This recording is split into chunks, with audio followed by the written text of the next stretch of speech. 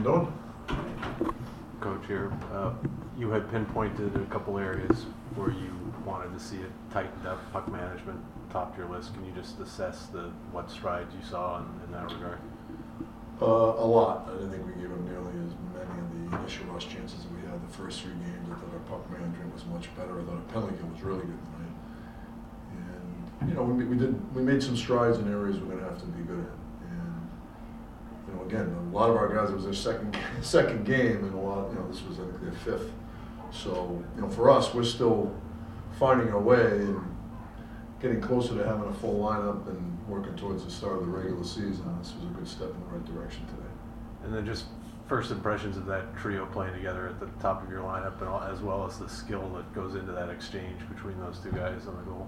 Yeah, they had a good night for sure. I mean, obviously the goal was a highlight reel goal, and they were buzzing pretty good. So, you know, certainly there's some areas they can get a little bit better at. And I think sometimes when you put 3 skilled players like that together, it becomes a Harlem Globetrotter hour. But we're going to have to be a little bit more aware that we're going to have to get inside a little bit more and have a little bit more net front presence, and it doesn't have to be a beauty contest. So we'll work towards that.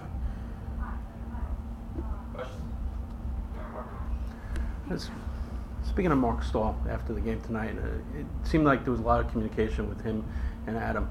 And I asked him, and he seems to relish teaching the younger defensemen. How important and vital is it to the growth of a young player to be paired with a player like Marc Staal? Especially in that position, it's very important.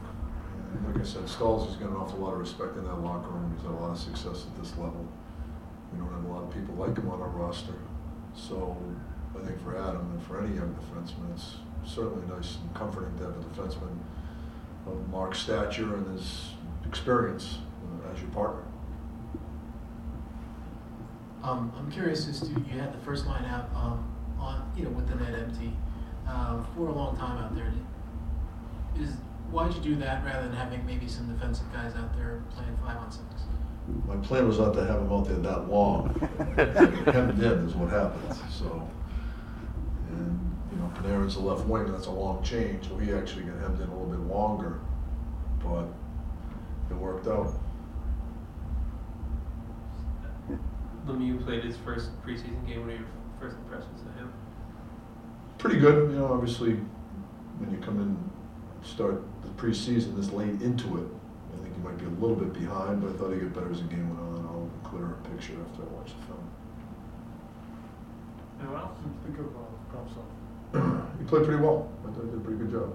Obviously, nice to see him get a goal, but there were other things that I thought he did a better job in. And overall, our group of wingers have to do a better job on the walls. And I think we're young on the walls, so that's going to be an area we're going to have to continue to harp on in practice and through video sessions and things of that nature. Okay.